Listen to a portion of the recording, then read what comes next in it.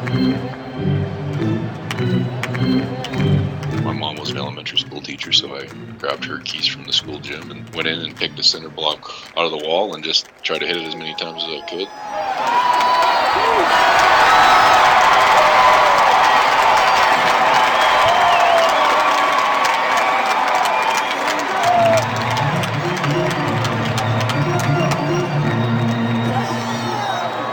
Welcome to episode 165 of Alberta Dugout Stories, the podcast. I'm Joe McFarland. He was the first Canadian to be selected in the first round of the Major League Baseball draft, taken 34th overall by the Boston Red Sox in 1996. Chris Reitsma went on to a 7-year MLB and 12-year pro career, best known for his time in Atlanta, where in 2004 he had 84 appearances as the setup man to John Smoltz. Reitsma later groomed another young prospect, Mike Soroka, to be taken in the first round by the Braves in 2015. Giving back to the baseball community in his home province has been a point of pride for the now 44-year-old, as he is now serving as the Senior Director of Baseball Operations and Pitching Director with the Weber Academy Wildcats in Springbank, just west of Calgary. Reitsma recently took some time out of his busy schedule to talk about his entire baseball journey and what he's hoping to build at Weber. Chris, thanks so much for joining us here on the podcast. You bet. Thanks for having me. Let's start off with the Wildcats, your new role as Senior Director, Baseball Operations and Pitching Director. What has you most excited about being a part of this new-ish program? Well, I think, it is new, and it's fun to grow something and do it the right way in terms of, getting the kids excited from a younger age and watching them progress. And then, obviously, with this program in particular, the facilities that are being built are really state of the art, and they're doing wonderful things in Springbank here with a bunch of acres out there, and they're putting out 2 fully turf fields and then a 50,000 square foot indoor facility, which is going to be state of the art. So lots of reasons to be excited, and it's fun to grow and build things. Yeah, you mentioned that infrastructure piece, and the world kind of seems to be your oyster to a certain extent as somebody who gets to kind of run the day-to-day. So you're seeing the work being put into it right now. How excited are you about not just what's been done to this point, but also about what the future has in store and maybe some of the bigger picture things that are happening out in Springbank? Yeah, I think whenever you are growing something, it's baby steps in terms of being able to, for one, grow the program the right way in terms of, what kind of teams do you set up at what ages to, really get the most out of the kids and for them to progress the way that they should in the best way that they can, right? So, for instance, do you do a U18 team, a U17 team, a U16? How many U15 teams as feeders? Stuff like that, where you can kind of dream and think about the front end of that, and maybe take a look at other models that have worked throughout North America and building programs, and then to have this wonderful facility that's basically ours, and where we don't have to rent things, and we don't have to worry about time that we can or can't spend on those fields and the indoor facility as well. So it's kind of really just an ideal situation in terms of someone who wants to grow the game and see the game progress in Calgary, and give these youngsters every opportunity to succeed. Mm-hmm. From a philosophy and expectation standpoint, what kind of programs are you hoping to head up there? Well, right now we have the college prep program, which we have currently 35 kids in.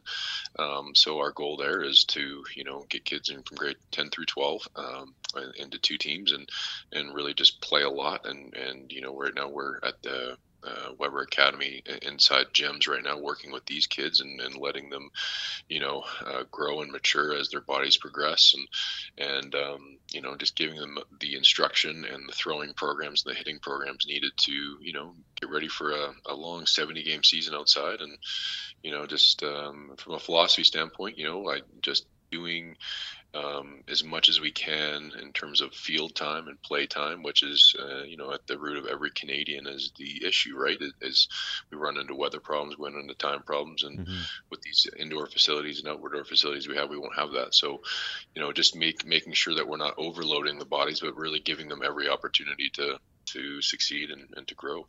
From a mindset perspective, you've seen the game at all different levels. What kinds of things do you try to impart on those kids from a mind or a mental perspective? Well, I think that, looking back on my life and seeing what I was remembering what I was like as a 16, 17, 18-year-old kid, and then going through the minor leagues and up to the major leagues.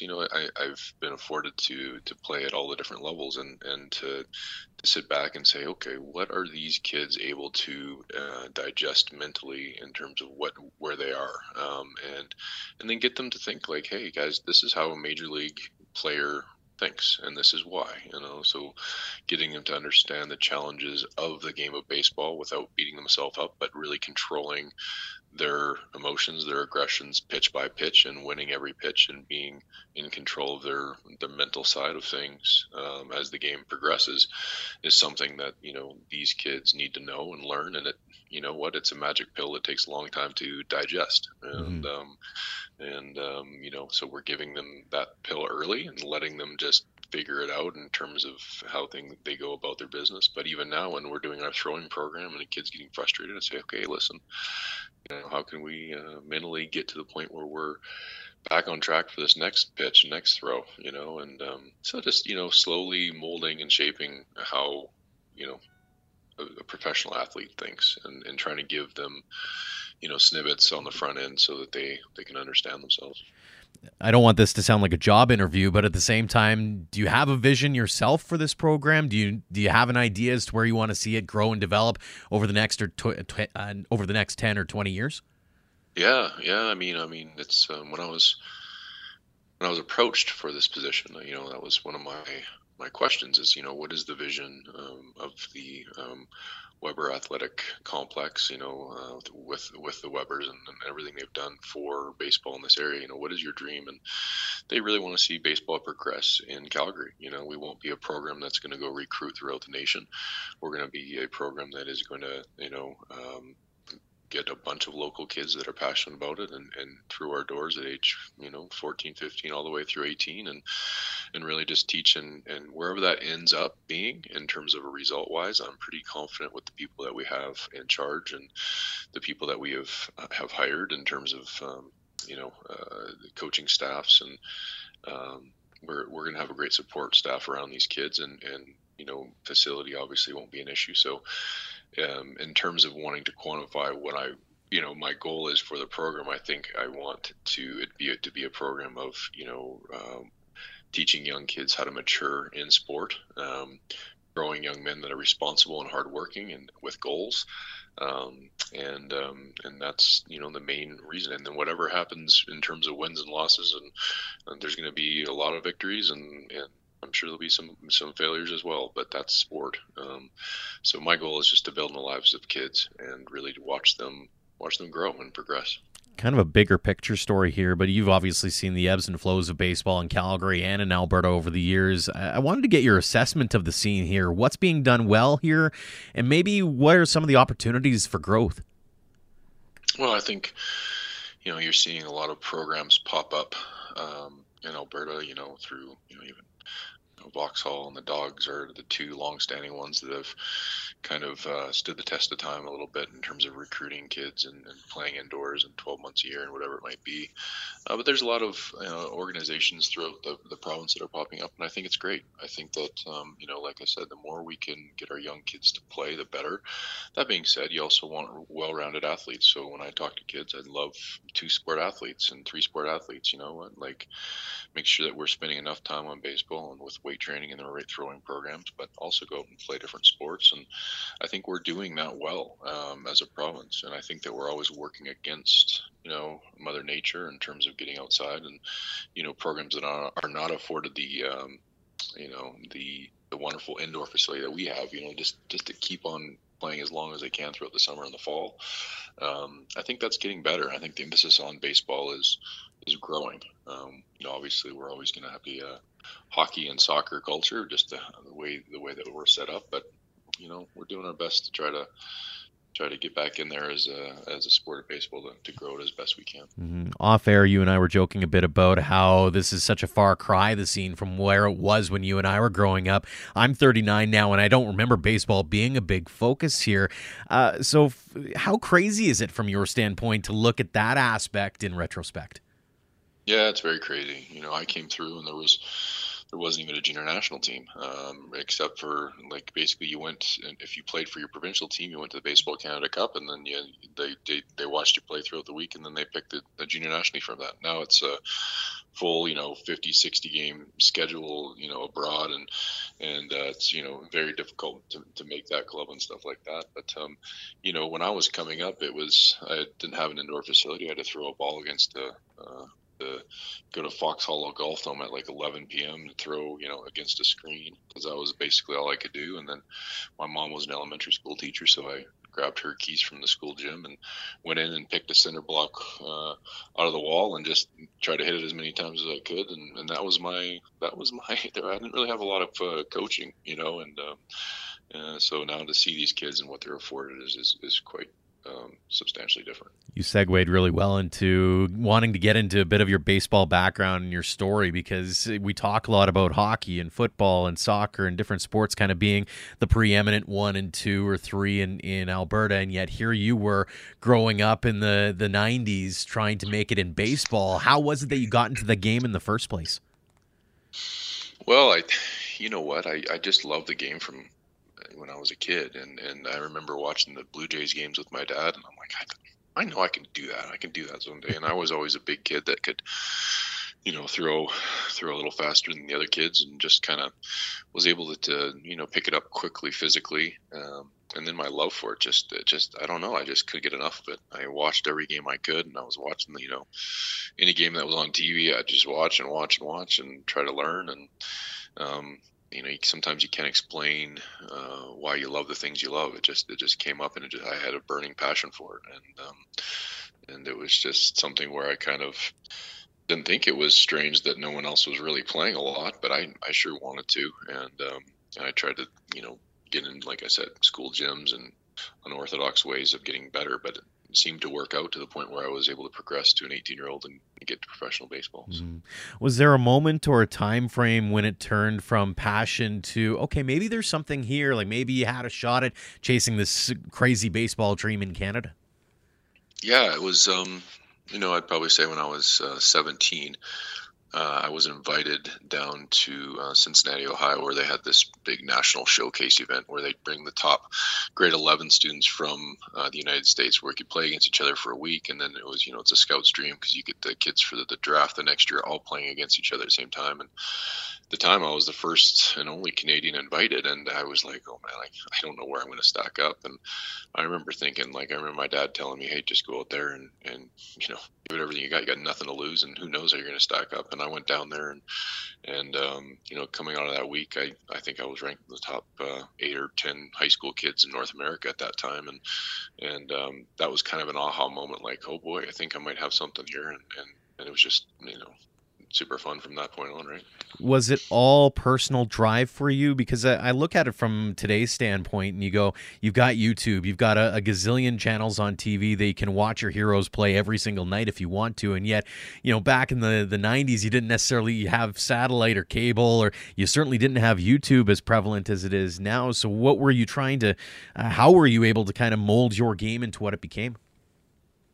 I just, like I said, I'd come home from school and I'd watch the Atlanta Braves play on TBS, and then, I'd hopefully be able to turn into the Blue Jays game at night. I just watched and watched and watched. I loved, Oral Hershiser and, like Dave Stieb and, all these guys just want to emulate my game after and what made them successful. And it was just something that, that worked for me in terms of learning that way, and then trying to emulate that by myself. But kids nowadays have the opportunity to have all this at their fingertips, and if they miss a game, they can just go back and watch it later, and or whatever it might be. And I obviously didn't have that, but passion, it was just a passion from a young age, for sure. It's amazing how it turned out, because it's turned into a 12-year pro career, 7 years in the majors. Looking back on it all, any favorite memories or times that really stand out to you?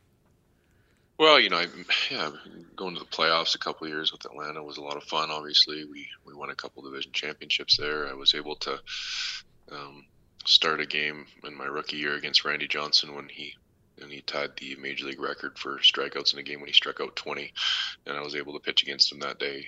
That was a highlight. I was able to play with multiple Hall of Famers, from King Griffey Jr. to Barry Larkin to Chipper Jones to Ichiro, all those guys. And, it's fun to look back and reminisce and think about all the wonderful memories I was able to make with friendships over the years. But now, as I'm getting older, it just seems like it's more in the rearview mirror. But it is fun to reminisce and think about what I've been able to do and fortunate to do. So. In the moment, did you catch yourself starstruck at any time, or moments where you went, "Oh, I'm going to have to strike this guy out"? Yeah. There was a couple times. I remember in my rookie year, and it was 2001, so it was very recent after Mark McGwire and Sammy Sosa had that home run chase in the late 90s. And I remember watching those guys, on TV when I was in the minor leagues, and all of a sudden, now batting for the Cardinals, number 25, Mark McGwire. I'm like, holy cow, I'm facing Mark McGwire. Like, you just pinch yourself. Over time, those things kind of go away, and you just try to make pitch by pitch and go from there. But there were times where when I was younger, there was a little bit of me being starstruck. So. Of all the guys that you faced over the course of your career, did anybody have your number? Were there guys that really you hated pitching against, or guys that you loved pitching against because it was that cat and mouse kind of game? Oh yeah, I mean, there was lots of guys that had my number. I was just happy to stay up there, right? But guys that could kind of combine, looking the other way as a right-handed hitter, looking to right center field, but then being quick enough and strong enough to turn on the inside fastball and with power, right? So it's the guys that were hit for average, hit for power, like Albert Pujols back in his prime was. There was nowhere to go. Like, he was like, okay, you had this covered and this covered and this covered, and it was a very difficult at bat. Guys like A-Rod and Barry Bonds and all those guys. I faced all of them, but there was lots of guys that had my number, I guess, to answer your question. It was fun to compete against those guys. Absolutely. After your playing career, you got into coaching and obviously got back into the spotlight with the work that you did with Mike Soroka. Wanted to know, what was it about him that made you believe that he could go as far as you did? Well, there's lots of things. He, from a very young age, I think I started working with him at age 13, and to see, he always was a big kid, always had some arm speed and can spin it, and the intangibles that were there for, he was going to get bigger and stronger and whatever. But I think more above the physical attributes was the mental side of things, where he could ask the really appropriate, great questions as a 14, 15-year-old. You're like, wow, like, he's getting this at this age and he's able to implement what I'm saying. And like, it was really special. And then having him on the junior national team for a couple of years before he got drafted, I saw this progression of a kid that could really manipulate the baseball in the strike zone and sink it and cut it and really command it, and was very poised. So all those things. And then you just dream thinking, okay, well, if he gets to the point physically where he can, compete at the highest level, then the stuff between the ears is something that was a natural talent for him. So just a pleasure to work with him over the years, but lots of things made him very special. He's had some great highs already. He's also had some challenges, including the recent injury bug. What advice have you been able to give him in terms of dealing with those up and downs, and what's, in your eyes, the key for his successful return? I just try to keep him positive at this point, and he's had a couple really tough injuries with the Achilles going twice there. And, I talk to him at times about my struggles going through the injury stuff, where I actually broke my elbow throwing and going back from that, and having doctors saying that they didn't think that it was going to work, and basically just moving on and continuing to be positive. So that's kind of been my thoughts to him. And when he gets back to Calgary, we hang out quite a bit, and just I'm there for him, and it's more of a friendship at this point.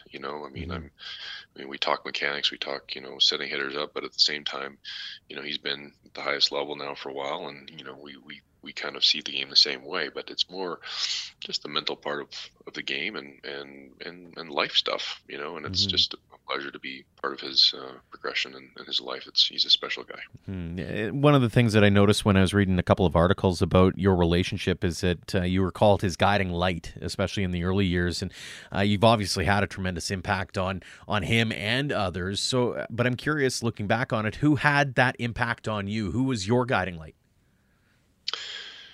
Well, there were some coaches along the way that were able to help me with some things, but I think my biggest guiding light was my father.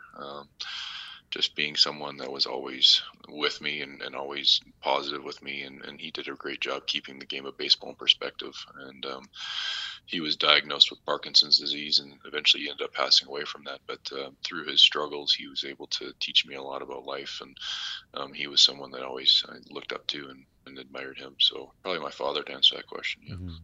Yeah. You've played, you've coached, you've represented Canada. You've done a lot over the course of your career to this point, and still a long way to go here. But looking back on what you've accomplished to this point, what's been the most gratifying part of it all? That's an interesting question. I mean, I think different parts of it have been gratifying. Um, Obviously, the playing part of it, getting to the major leagues and staying there for a while was a blessing.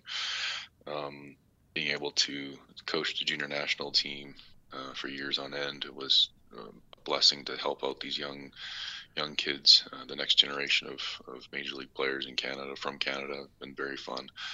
Um, I was able to get into the scouting world and do that for a long time and see the different sides of sport, and of professional sport, and that was a blessing as well. But as time goes on, you kind of think about what you want to do, because I've had opportunities to go back and do different things, and the thing that keeps coming back to me is I just love working with kids, and I love building in their lives. And you know what, if I can motivate a kid to really dream and work hard at something, that's kind of why I'm doing what I'm doing. I want to stay home. I want to see my wife and my children grow up, and I want to use my skill set, and that's the main reason I'm with Wildcat Baseball right now, is to build into the lives of these kids, and to help out, and really that's something that I'm passionate about and I'm excited about.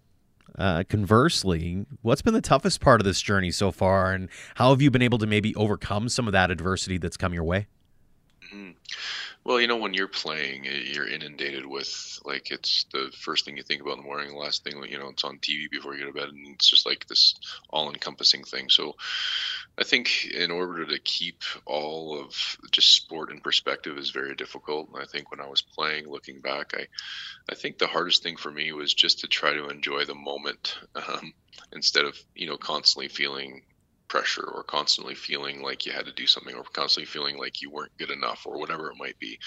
So like that perspective of a perspective of just in trying to enjoy the moment, and prepare the best you can, and be okay with not being perfect, is a challenge. And then I think, on the flip side of that, I think that at the end of my career, um, after I finished playing and went home, and then had to kind of rebuild my life in terms of, who I was, and I wasn't Chris Reisman, the player, anymore. I was the coach, or whatever it might have been, and just to be able to rebuild your life without playing was a little bit of a challenge, I would say. But for the most part, I've been so blessed with great family and friends, and support staff, support people around me.